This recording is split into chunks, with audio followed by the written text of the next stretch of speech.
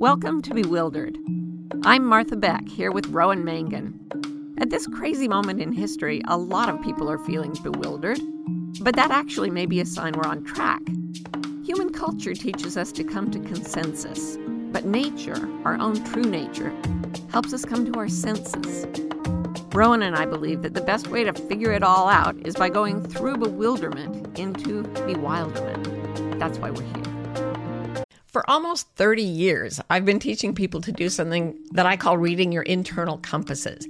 I believe we are all born with direction-finding mechanisms that are inherent in us and will help us find our best destiny. A few years ago, though, I realized that a lot of people were getting very, very anxious. And this is true. Anxiety is going nuts all over the planet. So I spent 5 years researching and writing a book about how to read your compasses and lower the anxiety that's getting between you and your right life.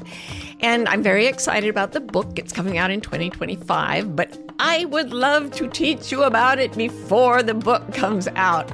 So this summer, I'm doing a course called The Wayfinder's Compass, Moving Beyond Anxiety. And you can check it out by going to marthabeck.com/compass, and we will have a fabulous time putting you on course for your North Star. Hi, I'm Martha Beck. And I'm Rowan Mangan, and this is another episode of Bewildered. You know it, the podcast for people trying to, that's right, figure it out. Mm-hmm. Yeah, so how you doing, Marty? For someone who has figured nothing out, I am tolerably well, thank you. And you? Tolerably well. You can tolerate your own wellness. Barely. How about you? Yeah, I'm good. I haven't had enough sleep lately. No kidding.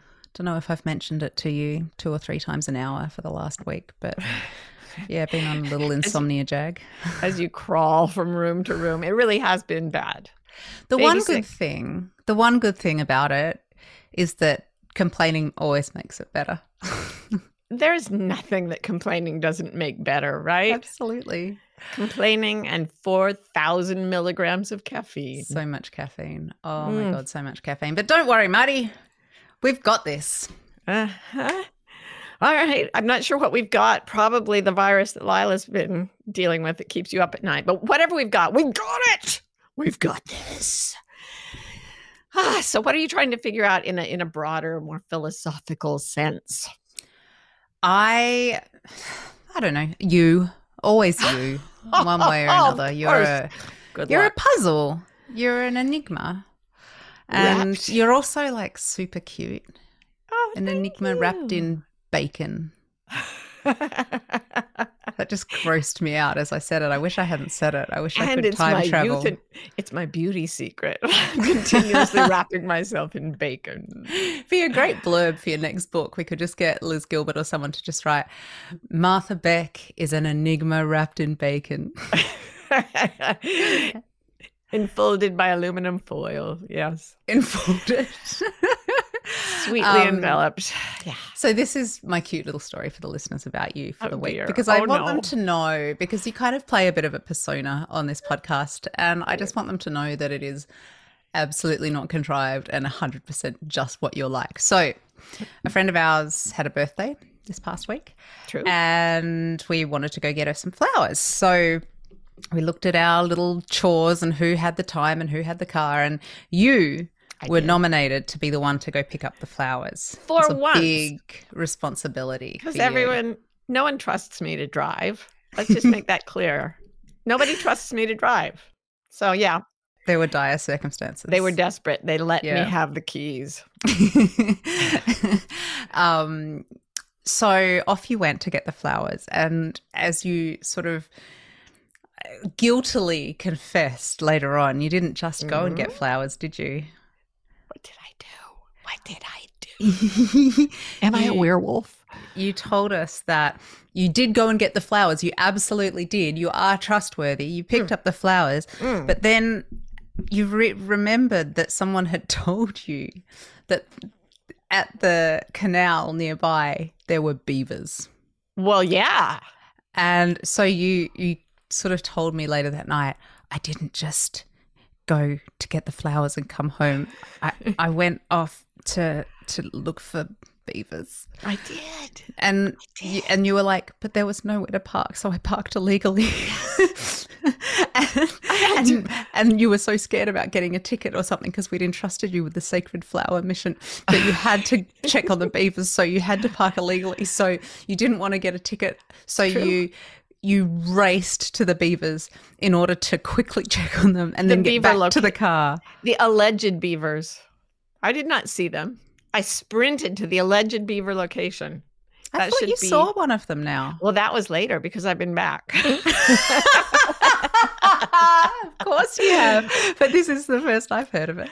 Yeah. So the other day when I had to do something like medical, I thought, well, doctor's appointments take a little extra time. So I parked legally. Uh-oh. Took quite a little jog to the alleged beaver location and just crouched there. Oh, Rowie, there's a pile of sticks. They've made a pile of sticks. And I just sat there and looked at the pile of sticks, and there were fish jumping. And I thought, this is magical. And I just squatted there on my haunches the way I do. And in the middle of just sitting there, I hear this. And from under the pile of sticks came a little furry head. Oh. And swim around for me. Was it? It might have been Joshua the stuffed monkey, because I made that mistake with Lila once. A little furry head came along and I thought it was our daughter, and it turned out just to be Joshua, the inanimate monkey toy. If I had thought of it, I would have taken Joshua, the stuffed monkey, and sacrificed him by throwing him into the beaver dam just to like as bait, like a decoy. I would have sacrificed anything to see that beaver. I love the idea that in your world, a stuffed monkey is beaver bait. This is so we are skating so close to the edge. Wait, no.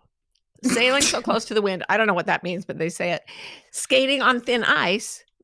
We are skating so close to the wind right now because of the unfortunate yes. We know. We don't have to say it. Yeah. We don't have to say it. Let's just leave it. Let's be grown-ups about this and just let it be there without having to pick at it.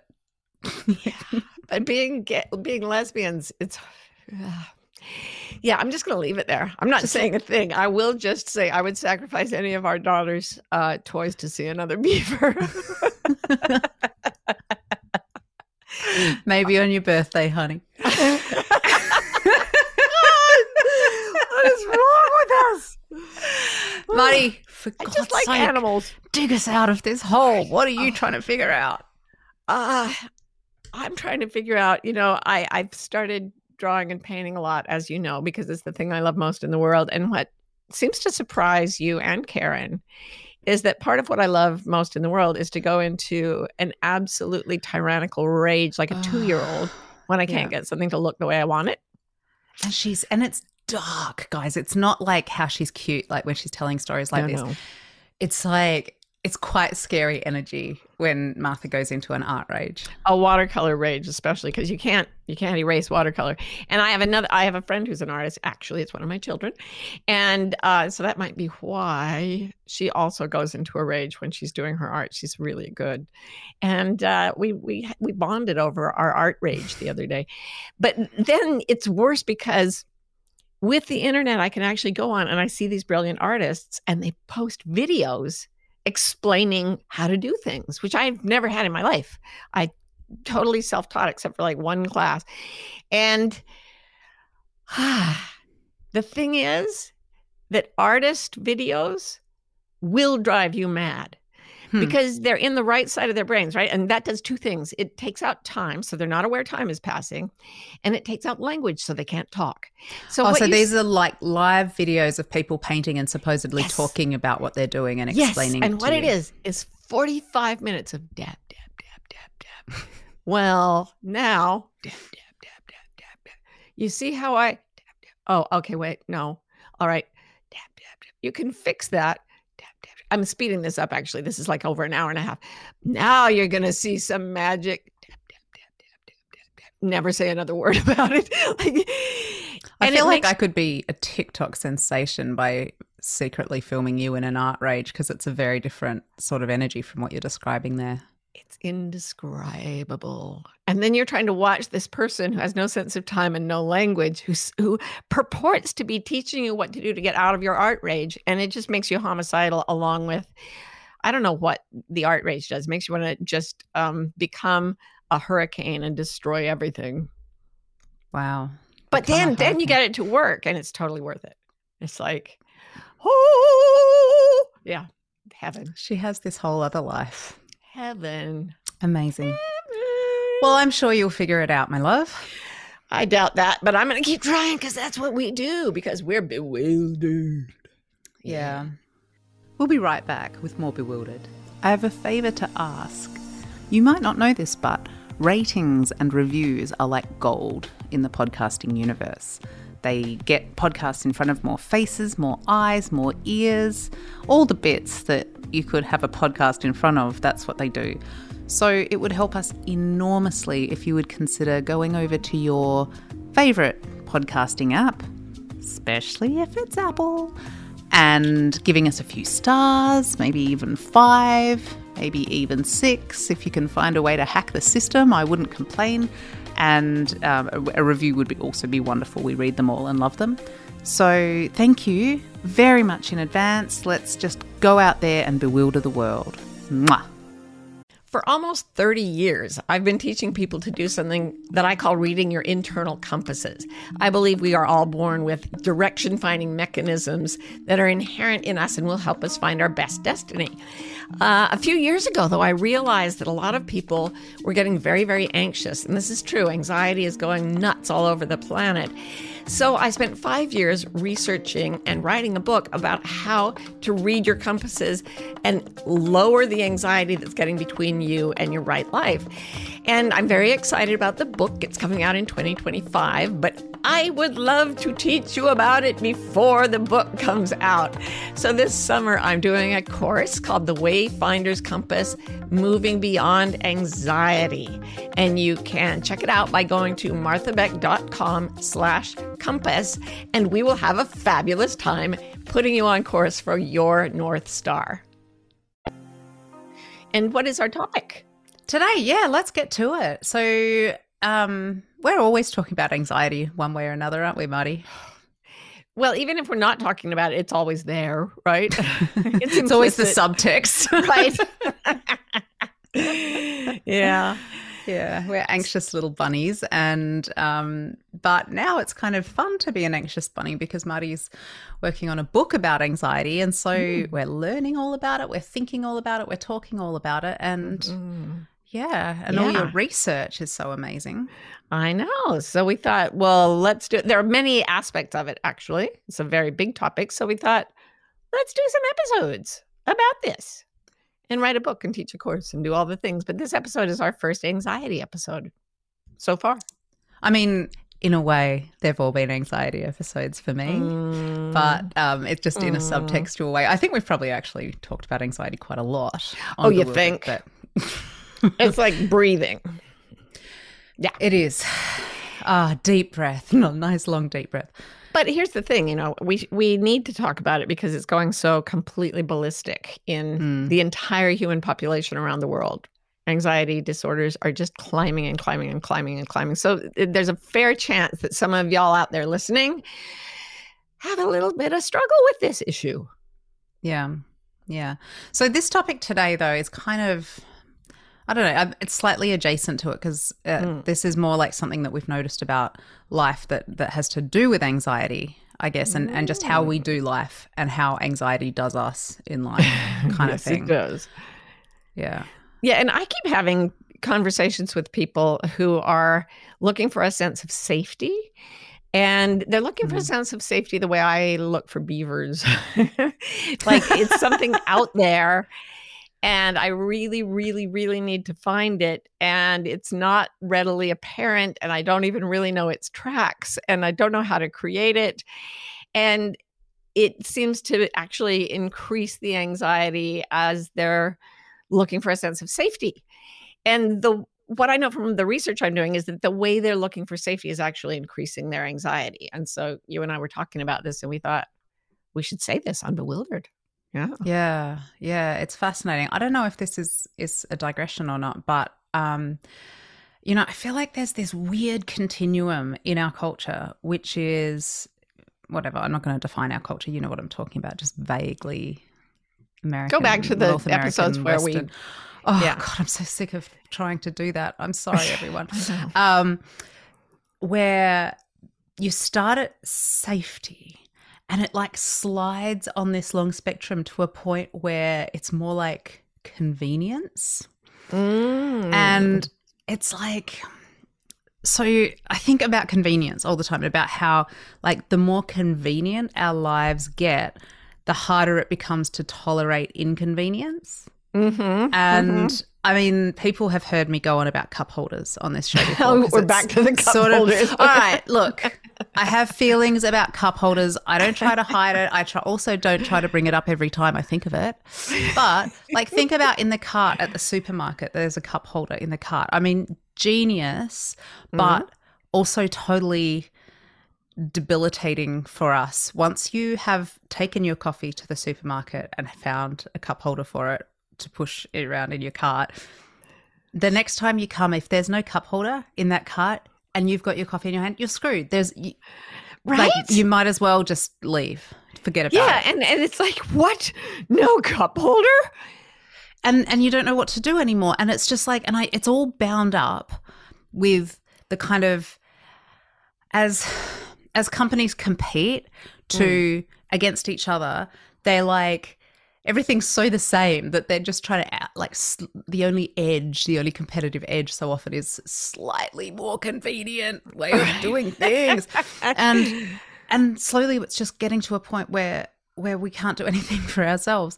And I feel like this is analogous to how anxiety works. And there's all kinds of reasons at the moment where, we can get to our point where the tolerance that we have for the discomfort of anxiety starts to actually inhibit how we act, how we're prepared to live, the risks we're prepared to take, the amount of vulnerability that we're prepared to show, and so on. And so, there's a lot of different reasons for that. But, I think a lot of it recently is technology and how much we can do. I mean, we joke on this show about how we never leave our house, and we never do.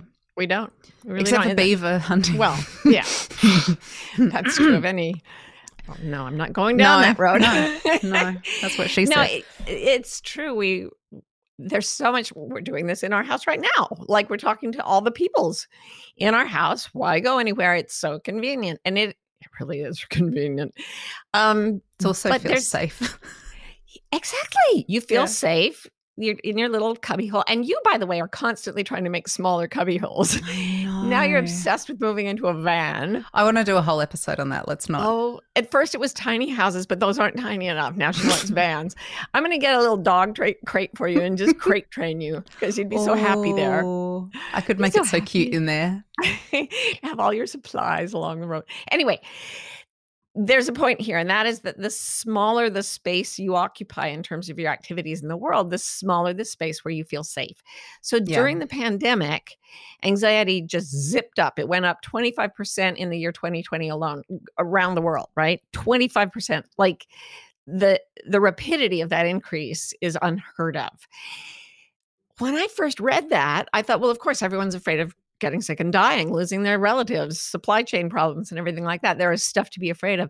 But then it wasn't, weirdly, I've been writing about this, and yet it wasn't till we were talking about the convenience thing earlier that I saw, oh, wait, what has been happening as people went into lockdown is increasing mobility in the same way that agoraphobia develops in the human brain. Okay, so this is something, I do have a point. There's something that you can Google. Every psychologist in the world knows about this, called the anxiety cycle. And the way it works is that somebody has a difficult experience. Let's use the classic example. Agoraphobia means fear of the marketplace. So being in a crowded space is usually the first place that triggers a panic. It's probably just because they forgot to put the cup holders in the cart in the marketplace. No cup holder! I'm never leaving the house. So what happens is that the human brain's so good at making connections, connects the feeling of panic with that place. So later, people start to avoid that place. It becomes very frightening for them. But the human brain is just generates fear in certain conditions. And so they're going to have another panic attack, and they'll be in a different place. Say this time it's at a friend's house. They'll stop going to that friend's house. Then they'll stop going to any friend's house. Then they start to get worried when they are in a car, no more cars. Then they start to get panicky when they're outside the house, and even different rooms in the house. And I've known people who were stuck in one room, like a bedroom, bathroom combo, for literally years. And the thing is, no matter how tiny you make the space, that space becomes frightening. But going out of the space, because you are so frightened, feels undoable, feels suicidal. And it's not rational. And people who have it know it's not rational, but it happens. And when everyone started staying in their houses, I think our comfort zones shrank. Literally, as our physical mobility shrank. It's so funny how the agoraphobia example is like it's a metaphor, and it's also a literal kind of factor. Yeah. And it's so weird that you're just pointing to my like tiny house and van life obsession as part of this. But isn't it cool that if you live in a van, don't worry, I'm not going to go on about it for too long, but I just want to say, like, if you live in a van and you have a teeny little space and you got your little bed there and it's all, and you can drive off anywhere and then still go like retreat in, go out, retreat in. At least it's like mobile agoraphobia. Like agoraphobia on the road. That's going to be my Instagram handle. That's it. Yeah. Rowan Mangan, agoraphobia on the road. To all the people out there who are suffering from this, we are not mocking it. It is a horrible experience, and more and more people are having it, and we're not meaning to laugh at you. We're just laughing with you. Oh my God, no. It's horror. Anxiety sucks. Yeah. Can I just be the first to say? Anxiety sucks, and no one is disputing that. Yeah. The thing about... just in terms of mobility, it reminded me of the tire shredder analogy. Oh, good. Yeah, I was thinking that because there's a thing that happens not just in the world, but the way that our brains work and don't work, that exacerbates this tendency, right? Yeah. Yeah. And it has to do with the way we focus on the left hemisphere more than the right hemisphere. That's really involved with it. But what it does basically is there's a little bit of the brain that has an alarm response to something unfamiliar in the left hemisphere. And then that alarm response goes straight to the whole brain, obviously. It goes straight to the whole body and creates a fight, flight, fawn response. But in humans, we have a cortex that can tell stories about the feeling of fear. So what happens is that you see something unfamiliar, there's a spark of fear, which is not based on anything rational. It's a deep animal instinctual sense of fear. But then the human part of your brain goes, oh, there's a reason for this. I'm going to make up an excuse for why I'm afraid. I'm afraid because it's a cloudy day and I just don't like rain. I'm afraid of thunderstorms or whatever. And it's so interesting because when they do brain studies and they show an image to the right side of the brain, but the left side can't see it. And then they ask, okay, sorry, let me this just is getting very dense. And I don't see a tire shredder in sight. Okay, but this is the thing. The left side of the brain makes up reasons for whatever is going on inside it. And if there is a fear response for any reason, it will say, you should be afraid. This is a rational fear, and it will find something to be afraid of. Like that person's looking at me strangely and I'm afraid of them. And it's because they are thinking this, and this. So we make up danger. And what that does is instead of it just going out the way it would with a nonverbal animal, the verbal story feeds back in to the primitive part that sparks fear, and it increases the fear. Oh, and like if you're looking at me weird and I'm more likely to attach a story to that which is already a bias that I have. Like you are looking at my double chin and thinking thoughts about it. And so then not only am I afraid, I'm also validated in a belief for a reason to be afraid. Yeah. And then you'll believe that I am somehow thinking negative thoughts about you. And that will increase the amount of fear. So you'll think, she's always judging me anyway. And then the fight instinct will come in again. And then that story makes you really inflamed. And then you're more afraid that person is really monstrously threatening. And it creates what is known as an unregulated feedback cycle where what goes up never comes down. So you get more anxious and you never get less anxious. That's correct. So the fear feeds the spark feeds into the verbal story, and the verbal story feeds the spark, and it becomes this conflagration that you believe is real. And because we also have something called a negativity bias, we're always looking for what's dangerous.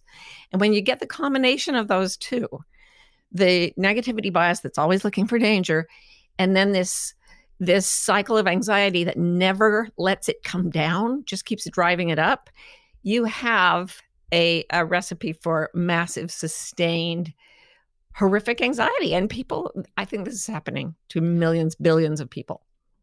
Tire shredder. Keyword, tire shredder. Oh, yeah, right.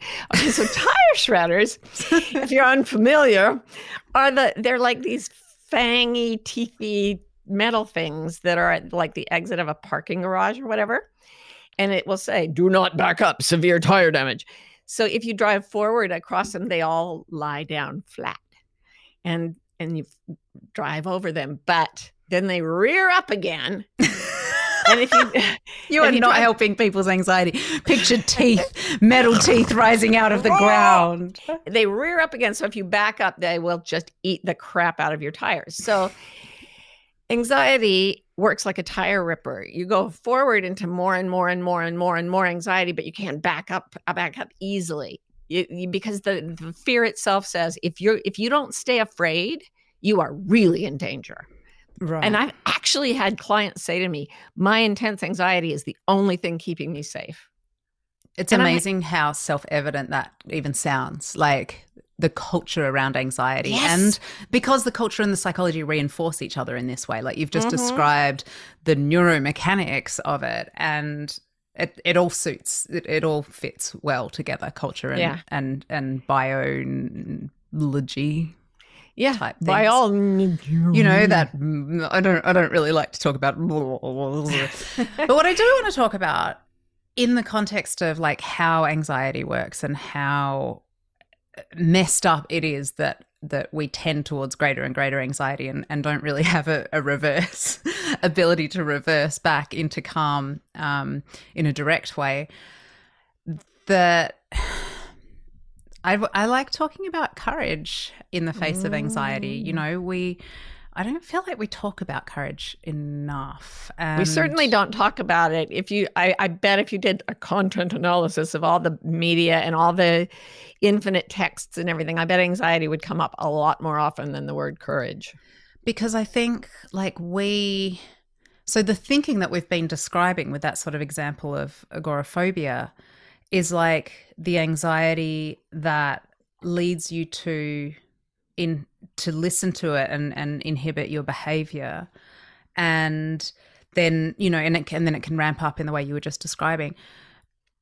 But like, and then we can talk about meditation or whatever, calm down the anxiety, and that's quite different from sort of stepping towards the anxiety. And that's sort of what we thought we'd talk about today with courage. There's a beautiful quote from Anais Nin who says, life shrinks or expands in proportion to one's courage. And when you think about that example of now I can't go, to my friend's house, now I can't go to the living room. That's about life shrinking. And that's not to say that agoraphobics don't have courage or anything like it, but we're just kind of playing with that today, that idea. Well, it's kind of like in the Divine Comedy, there are places where Dante is going through and Virgil's ghost is his guide. And there are places where Virgil comforts him and says it's going to be okay.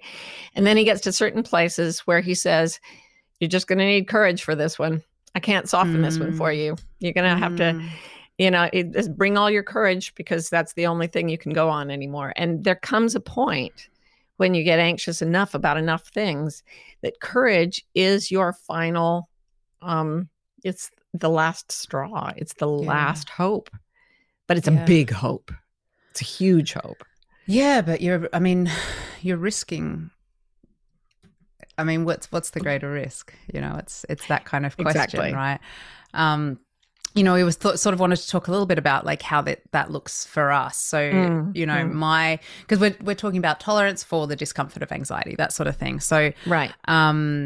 My areas in my life where my tolerance will like shrink really fast. Like I avoid one situation and I notice that my comfort zone is smaller, that I have to keep pushing back against. For me, there's like situations where I have a fear of embarrassment, or a fear of being seen, which is pretty, similar. Kind of. Is there any difference? Oh, I guess they're all similar, but it's, and it's to do with people, right? And it's to do with culture, actually.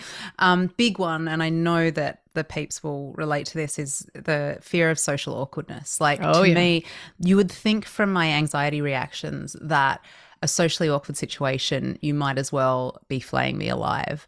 Like, I treat the possibility of a long, awkward silence with someone I don't know very well as though I would not survive it. So funny. School pickups. Oh, don't even talk to me. I'm like, I don't have any mum friends. I wonder why. It's so funny. I thought that you were kind of a fragile being at one time. And then I watched you going through medical treatments and like enduring things that are incredibly physically painful. And you're like, so what? I didn't have to talk to anyone. It's a flesh wound. And I'm like, how can you do that? You're like, I didn't have to talk to anyone. Yeah, but it's true. You don't talk to the other moms when you go to pick up our little one. Yeah, but I will try and extend myself in that area. What's yours? What are your things where you don't have high tolerance for discomfort and anxiety? Similar. It all has to do with other people, sometimes animals. But I'm not afraid of animals in the usual way. I wouldn't mind if an animal killed me, but I would be very, very upset if an animal were disappointed. I'm not kidding. I cannot stand to see someone or something feeling disappointed. I'm okay with being disappointed, but to watch another being feel disappointed is, it's like being flayed alive. And actually, Lila picked up on this, our 2-year-old, because when she has tantrums, you'll sometimes talk about her feelings with her to help her name them. Oh, it's so disappointing when you wanted to go outside and it's getting dark and you can't go out and just, And the other day she was having a grandma, and she practices tantrums. You can hear her in her room going, woo, woo, and then, literally looking in the mirror. Yeah, and then getting to a full throat. That would she could be rented out for special effects in movies. Can I just tell them something that's totally unrelated? Yes. So in the bath, when she has a bath, sorry, Americans, a bath, when she goes in the tub, Say bath. Never stop saying bath. I won't. Lila says bath too. I love it. So there's, what is it? It's like it's like a tap, I guess, if I wanted to give it a term, a faucet type thing. But there's a silver metal round circle that the tap lives in. Okay. I'm sure that's not the technical term, but that's what plumbers call it. She can see her reflection in this circle when she stands in the bath. And parents, we don't encourage standing in the bath at this age. Or ever, like, what are you doing? Lie down. Aren't you tired? And I found you lying in the bath today. She stands there watching herself cry. And if I put my hand over it to block her view, she gets even more distraught, tries to push it away so that she can watch herself cry while standing in the bath. I mean, she's so her mother's daughter. And the other day I was like, come on, Lila, sit down. We've got to wash your hair. And she said, no, Mummy, I'm crying white now. That was me. You're confusing us. I was saying that. Oh, So sorry. well, It's funny. It's cute. it is funny. And the other day when she was really in the midst of like a full shrieking, lying on the ground, "Rah!" She screams almost incoherently, "I'm so disappointed." You've forgotten the context of that. That was in response to having to have her diaper changed. Oh, that's true. And She was just so disappointed in I'm us. so disappointed. I was so hoping to keep this urine-soaked rag against my skin for a bit longer. And I was like, no, I'm going to take it and put it against my skin. Anyway, I know that was What the fuck was that? It was a bridge too far. That's what it was. That's what it was. A bridge too far. Several bridges. Anything where, especially if I haven't met people's expectations, the thought that people will see me as not having done enough. Oh my God, unbearable anxiety. And the only one that comes from like inside me is the fear of being exhausted. Like physically exhausted, like sleep deprived as you are now. Mm-hmm. And I'd have to say those two things are related as I think about it, that my fear of being fatigued probably goes along with my absolute dread of letting any creature ever be disappointed as long as I live. Yeah. I don't get it. It exhausts me. Oh, okay. So and I'm exhausted. How does fear of fatigue, like, do you not go out for a walk or something because you're so scared you'll feel fatigued? I do after things, it, or how does it affect your behavior? Mainly it keeps me from traveling. Oh, that's right. Yeah. Yes. Yeah, that makes total sense. Yeah. I've been unbelievably torturously exhausted on the various book tours and speaking tours I used to do, and it built up a fear of exhaustion that is really quite debilitating. Right, and that's because it went into the cycle thing Mm-hmm. where it was reinforced by the situation that kept surrounding it. That's fascinating. Once, like, collapsed in an airport, woke up in a hospital, that kind of thing. I mean, it was pretty major. See, look, but listen, you're trying to make it like, but it's a totally justified fear because I woke up in a hospital, da-da-da-da-da. Did you catch that? Like, instead of going, yeah, this is a big anxiety, you're like, it's a totally rational anxiety. You make a solid point. You make a solid point. I just wanted the people to know I'm not a wimp.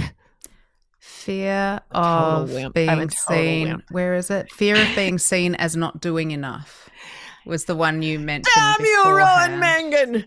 You use my words against me. You know, there are some though that I've gotten over, which goes to the point of this episode. You can get over these things. And like, I used to be afraid, and I think this is huge in our culture, of being wrong. Right.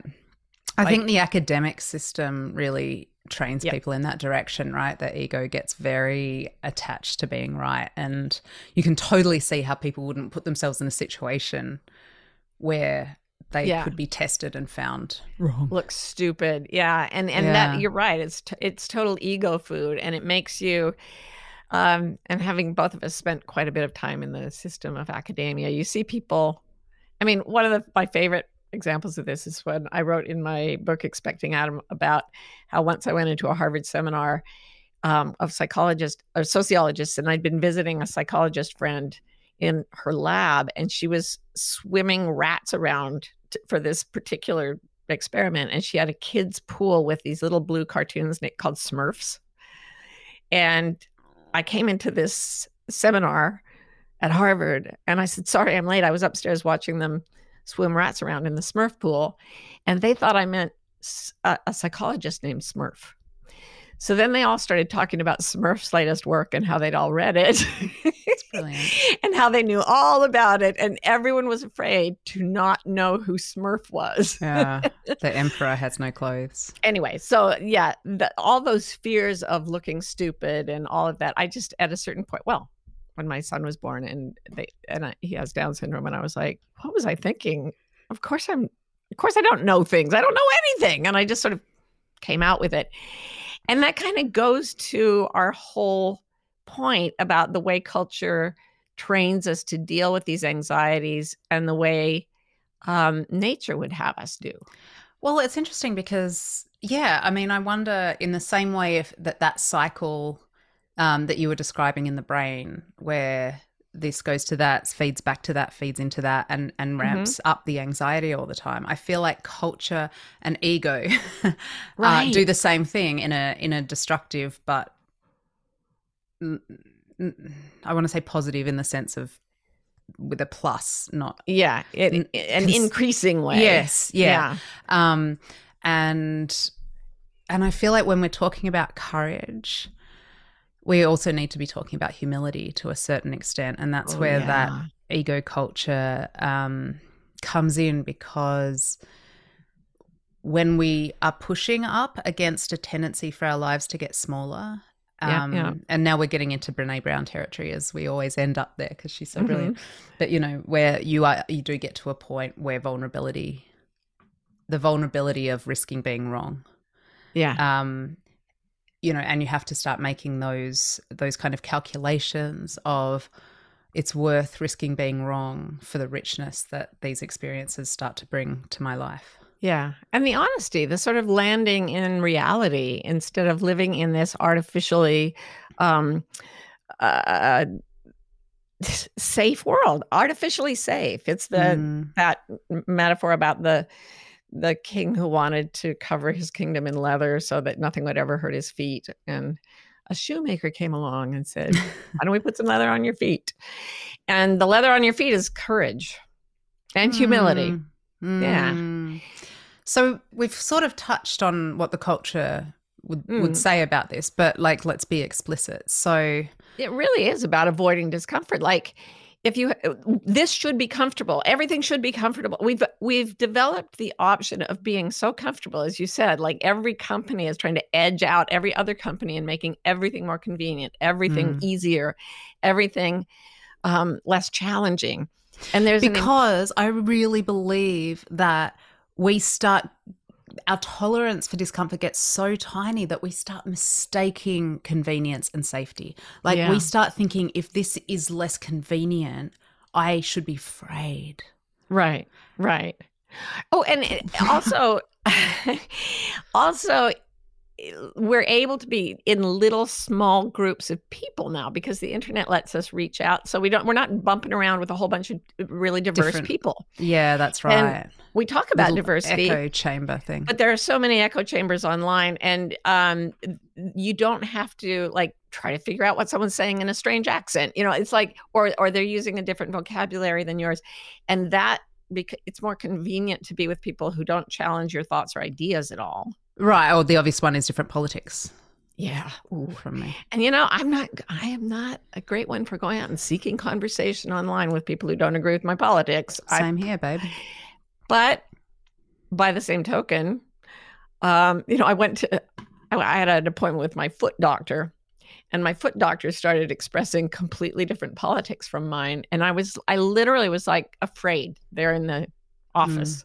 And I had to ask myself, am I seeing this person as a human? Am I bringing my humility and my courage here?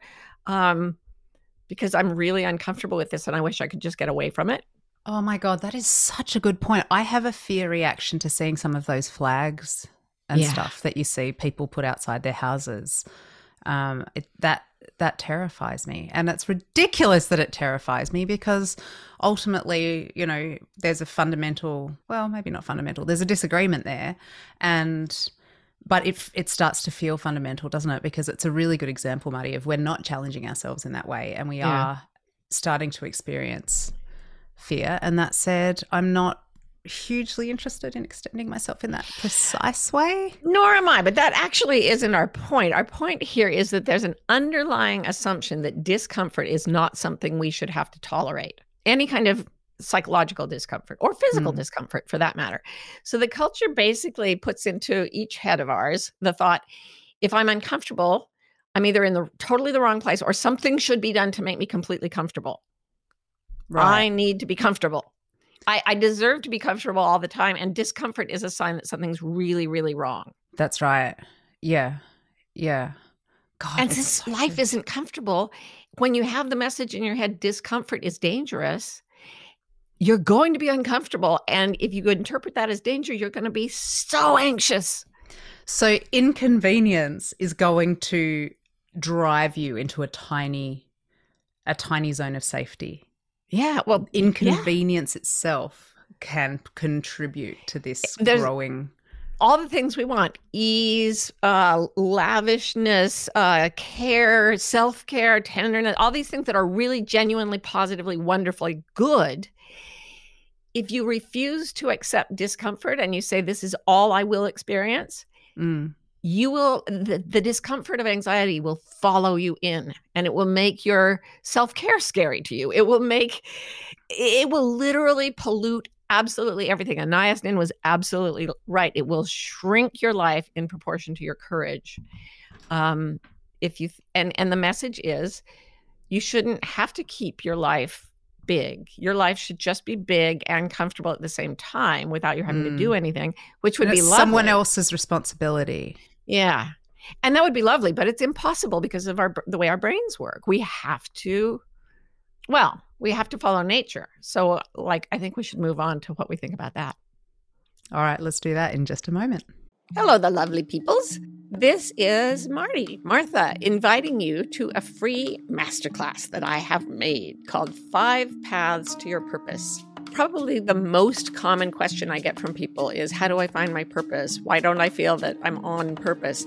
Well, it turns out there are certain things you have to do to find your purpose, and I broke them down into 5, and I made a little masterclass about it. So if you'd like to see it, just go to marthabeck.com/purpose, and you will be able to watch it without any charge at all.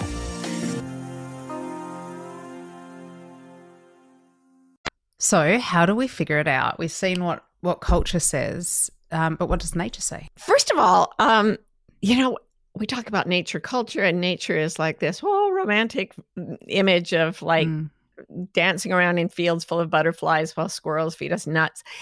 Nature is actually, Mother Nature is a generous and infinite source, but she is not easy. She doesn't coddle. Nature doesn't coddle us. Mother Nature can actually be a heartless bitch, or seem to be. Yeah. And it's that sort of indifference. It's not, the world's not interested in making your path soft for your little feet. We just read a novel that just reminded us about it, which was just survival out in the woods in difficult circumstances, and it was like, oh yeah, no, there's a lot of different ways that you can just die. Oh, you can die so fast. At one point, it's just raining and they're too tired. The characters in the novel are too tired to change their clothes because they've been running from things. And they know if they can't change their clothes, they'll die in 3 hours of hypothermia. You don't think about that stuff till you're out there. And then it's really clear. I'm starting to see more and more why people just stay in their room. Remember when we went to see the redwood forest in California? Yes, and I do. And I'd been living out, we'd been living out near nature, and we were driving on this desolate thing. And what did I need? I needed something. I feel like it was cream or something like that. Yeah, like antibiotic cream. I cut myself. No, I think it was heavy cream. Oh, to eat. Yeah.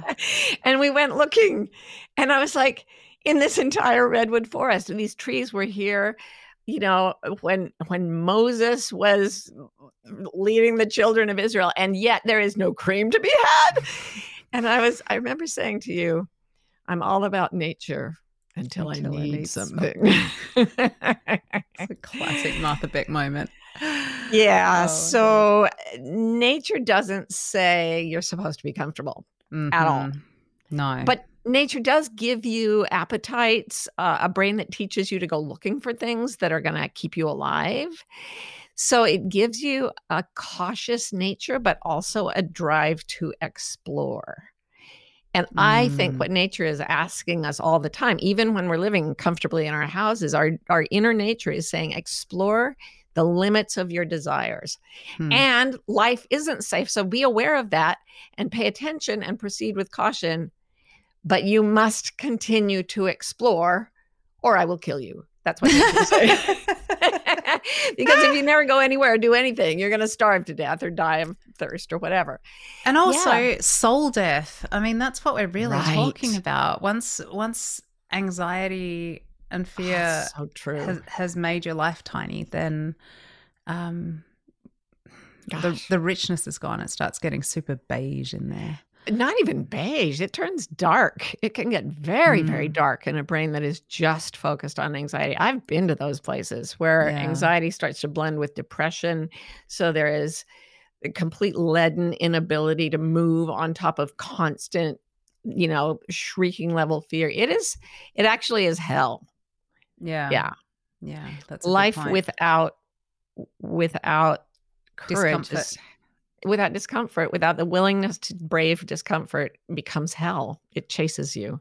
So culture says be proud of yourself if you've eliminated discomfort, right? But nature would say be proud if you explore discomfort.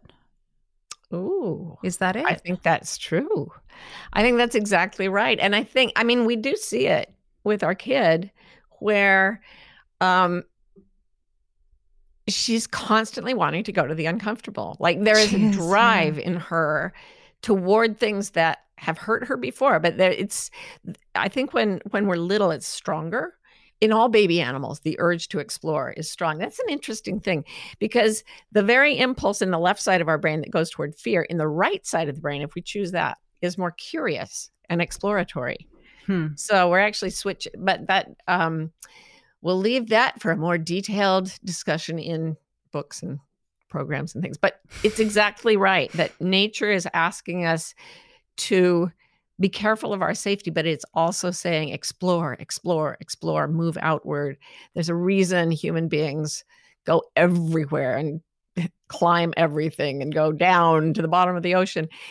It's a strong part of our nature. And I think finding a balance, like the culture right now, a lot of culture, and I think advertising culture is a big part of this, like you said, is I should never be uncomfortable, not ever. And nature says, learn when being uncomfortable is useful to expand your comfort zone, and learn when being uncomfortable is a signal that you have to withdraw. And there's a difference. There's a fine qualitative difference that we do not find because we're so convenience-ized. We're so comfortable. That's really interesting because instead of just talking about courage, now you're actually talking about a skill that can be developed, a sort of sense of the difference between danger and discomfort. It's so interesting. I like going down to South Africa to our friends there. Our friends, the Vardis, have lived in the bush in South Africa for a long time. And I remember going out for a little Jeep jaunt with Boyd Vardy driving once. And we came around a corner and an elephant attacked us, like full on trumpeting, ears flapping. It was loud and it was close. And Boyd switched into reverse, looked back the way you do, and he backed off saying, "It's okay, friend. It's okay." So there was that. And then one day we were just sitting with them on the deck with the whole family, and I didn't hear or see anything. And every single one of them turned like a herd of gazelles toward a sound. And they were like, "What's that?" And they all went up and looked over the deck, and there was a leopard there and there was a child there. And It was, so it was like they had learned the difference between being calm because there's an elephant attacking you, but it doesn't really mean business. Right to the birds just stopped chirping, or they gave an alarm call under a bush over there, and that means there's a cobra over there, and there could be it is a skill that can be learned, and nature teaches it to humans. But when we're out of the context of nature, we have more trouble finding that instinct, I think. Oh my God, I love that so much. And it just reinforces the idea of the only way to hone that ability is to continuously expose yourself to different kinds of experiences. You know, that we shall not cease from exploration. Like if we're always exploring, then it's almost like that in itself will keep us sharp. And I was just suddenly thought about, in The Artist's Way, Julia Cameron, she talks about going on an artist date, taking yourself off by yourself once a week and going and doing something different, walking down a different street, going to a place you don't usually go. And it's almost just like it could be as simple as that. Not that I'm getting prescriptive, but I just think whenever we walk down a different street, we think different thoughts, we're actually honing those instincts, right? You're absolutely right, because when I'm talking about the left hemisphere amygdala, what triggers it is not, well, it triggers both the amygdala, but not necessarily danger, but unfamiliarity. So it can be turned into either fear or curiosity and exploration, and seeing something different will trigger it. And that's a way, Sorry, it's like that thing with a puppy, when you get a puppy and there's like, it's a really good idea to, before they're 6 months old, expose them to all these different things, like have them walk between two parked cars, have them encounter someone on crutches or someone with a long skirt, someone with a hat on, someone with a beard, and have these different experiences, because the way that their brains develop, probably very similar to ours, is if you hit 6 months, which I guess is a point of maturity in their brain or development, then they have to treat the unfamiliar as potentially dangerous. And their brains are a lot like ours, with one and like many other social primates. But I think I've talked about this before. Our brains are different in one crucially, brilliantly fascinating way. And that is, we have a mutation called neoteny, which means the preservation of the new. In other animals, there's an abrupt cutoff of learning and the curiosity of babyhood that comes when they hit like puberty. In our case, the reason we look different from other apes, we look like baby monkeys. When you see chimpanzees or monkeys on TV, they'll often be the babies because they're more attractive to us. They look more like we do. Flat faces. They don't have jutting jaws. They don't have really heavy, overhanging brows. We don't have fangs. We have little teeth, and we show them to each other and smiles to say, "I won't bite you," the way baby monkeys do.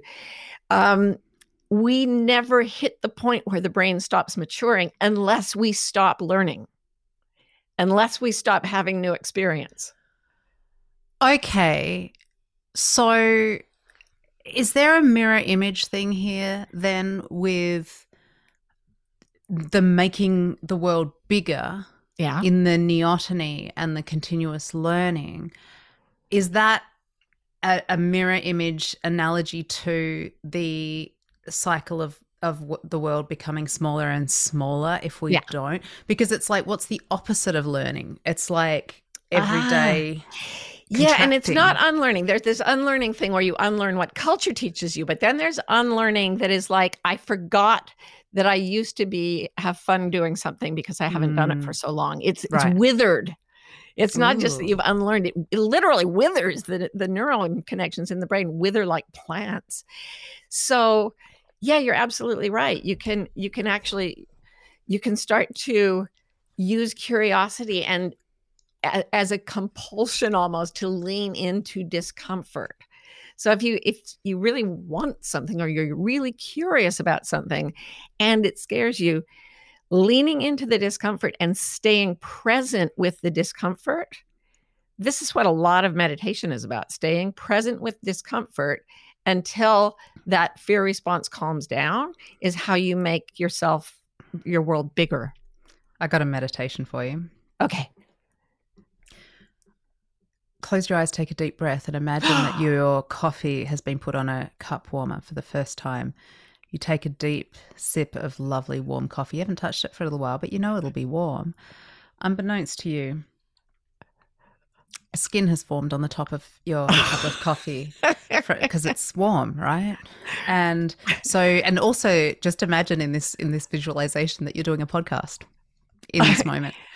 Wait. I got it. Okay. Got it. All right. Yeah. So now there's a long brown skin hanging out of your mouth. Oh, Luckily, someone else is talking right now, so you're able to save it.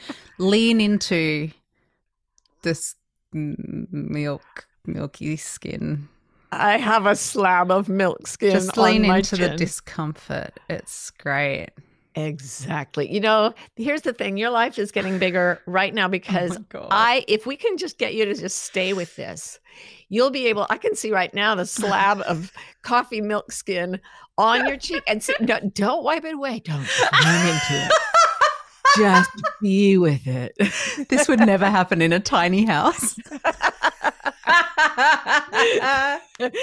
Just be with the milky skin. There's actually, I'm so sorry for derailing, but I just couldn't let that go completely unacknowledged because it was a big thing just happened to me. There's actually a story that Liz Gilbert tells in her book, Big Magic, about a man who had to be with discomfort. He was an artist. He went to Paris to study. He was a penniless artist or whatever. And he went to a party that was hosted by his patron, who was a wealthy woman. You've told this on the podcast before, but it bears repeating. Okay. And it was a costume party. And he went and got this amazing lobster costume. He was like a human-sized lobster. And he had these big claws and everything. And he went into the party of all these wealthy people. And it was a Louis XIV costume party. Everyone was dressed in brocades and silks and wigs and whatever. And he was a lobster. And he had to make a decision right there. Do I flee from this party? Or do I go in and take it like a man and a woman or whatever? And he went in. And he was the life of the party. The reason that story is so funny is that it's also operating on an American in Europe. Yes. social moray type stuff, right? Anyway, the whole point is that what makes you safe in the world is your ability to tolerate discomfort until you can learn what actually is dangerous. And that is what makes you safe. The will to explore until you know for sure. Oh my God. The ability to trust yourself to tell the difference between discomfort and danger, right. Trusting yourself in that's how you are safe. And is there a risk? Doesn't that mean there's a risk that you could go too far? Yes. That's nature. There will always, always, always be a risk that you could go, that something could hurt you. And if you just stay in your tiny room, your tiny house for the rest of your life, if you're a van or whatever, nature's still going to come get you. You're going to die. So yeah, there's a level of risk that is necessary to exercise courage. It's not foolishness, but the way you stay safe is to be willing to explore until you get a keener and keener sense of what's real danger and what is actually just unfamiliarity. Right. And then the reason we keep exploring, which we haven't even kind of touched on in this podcast, is for all the things that life is, all the experiences and the richness of what it is to be alive. So, you know, we're moving into our discomfort, but it's in the direction of our deepest longing. It's in the direction of our dreams, you know? Yeah, it's like towards all that makes life remarkable. Yeah, and that makes us, that makes life risky, but I'm going to do another thing I've done before on the podcast, which is to quote Helen Keller, who said, life is either a daring adventure or nothing. Yeah. You want some life, you've got to walk right into discomfort, taste every flavor, right, of discomfort and sit with it, like savor it. Like, yeah, like become a connoisseur of discomfort, because that's called life experience. Yeah. And you talk about the small acts of courage. Right. Yeah. Like, and that's stopping your life getting small. Yeah. And it can be like, so I'll tell you what I will do right after we get off this recording. I'm actually going to email a person I should have emailed a long time ago. And every day that I haven't emailed this person, I become more anxious. And it's become almost intolerable for me to even think about it, but I'm going to go email them. Great. That's my act of courage. I'm gonna stare down this cup of coffee and maybe talk to a parent at a school pickup.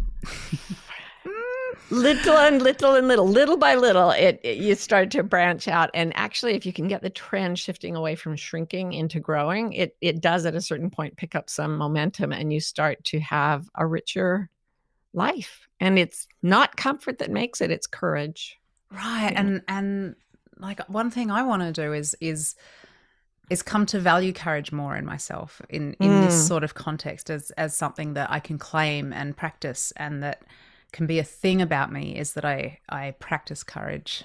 And even value, what I'm taking away from this is everybody values courage, at least in name, but I want to value my discomfort. As long as it's in the direction of my longing. I want to say, like when I'm in meditation, here comes a feeling, this is really uncomfortable. How valuable this is going to be. I'm going to sit here and I'm going to let it soak through me until I... I'm just thinking of that skin. The coffee soaking through me. Sorry. Oh. Stay with it, Rose. Stay with it. I'm gonna come in where you are as soon as we're done with this and just put coffee skins all over you, and it's going to be so enriching. Oh my God. And your courage and your discomfort are going to be legendary. Oh, I can only imagine. Well, I'll try to be brave. Okay, so all y'all out there, stay brave, lean into discomfort, make your comfort grow, and stay wild. We hope you're enjoying Bewildered.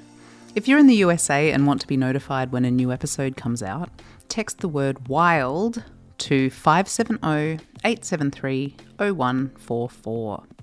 We're also on Instagram. Our handle is Bewildered Podcast.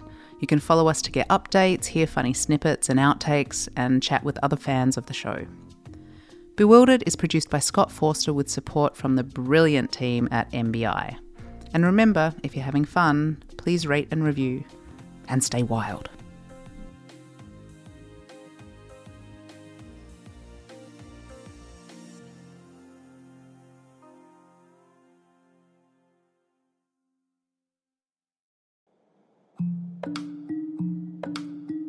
What I'm seeing out in the world is a lot of fear and a growing amount of despair. Maybe you're feeling that way too, because the ways our culture has taught us to navigate the world, to navigate our lives, they are failing us. We need a new language. We need a new set of tools to find our way individually and as a group. And I know we can still do this. I put everything I do know about it into Wayfinder life coach training. And the tools that I teach there are to help people redefine how we relate to each other, how we make a living, how we do community. We can only change the world for the better if we redefine how we think. And the world needs Wayfinders now more than ever. So please go to marthabeck.com and you'll find your way.